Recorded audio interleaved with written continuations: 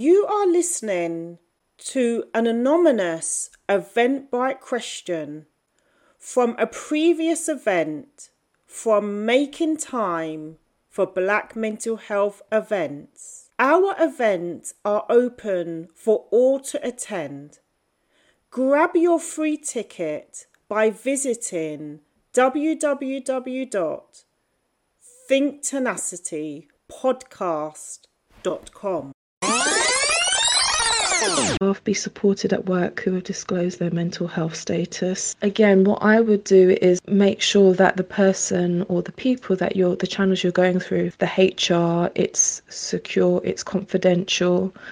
You can be reassured what you're sharing is being taken into account, being accommodated, and you're being fairly kind of treated. I guess if it goes wrong, there's always the option of having a mental health advocate, somebody who can actually come in and be your support, because you are allowed to request that.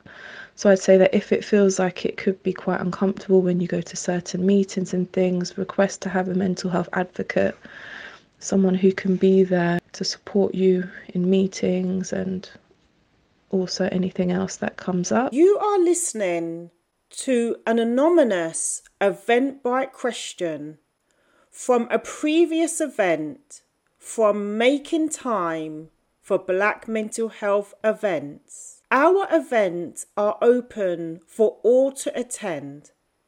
Grab your free ticket by visiting www.thinktenicitypodcast.com. Follow us on social media by searching Think Tenacity. Follow us on Instagram.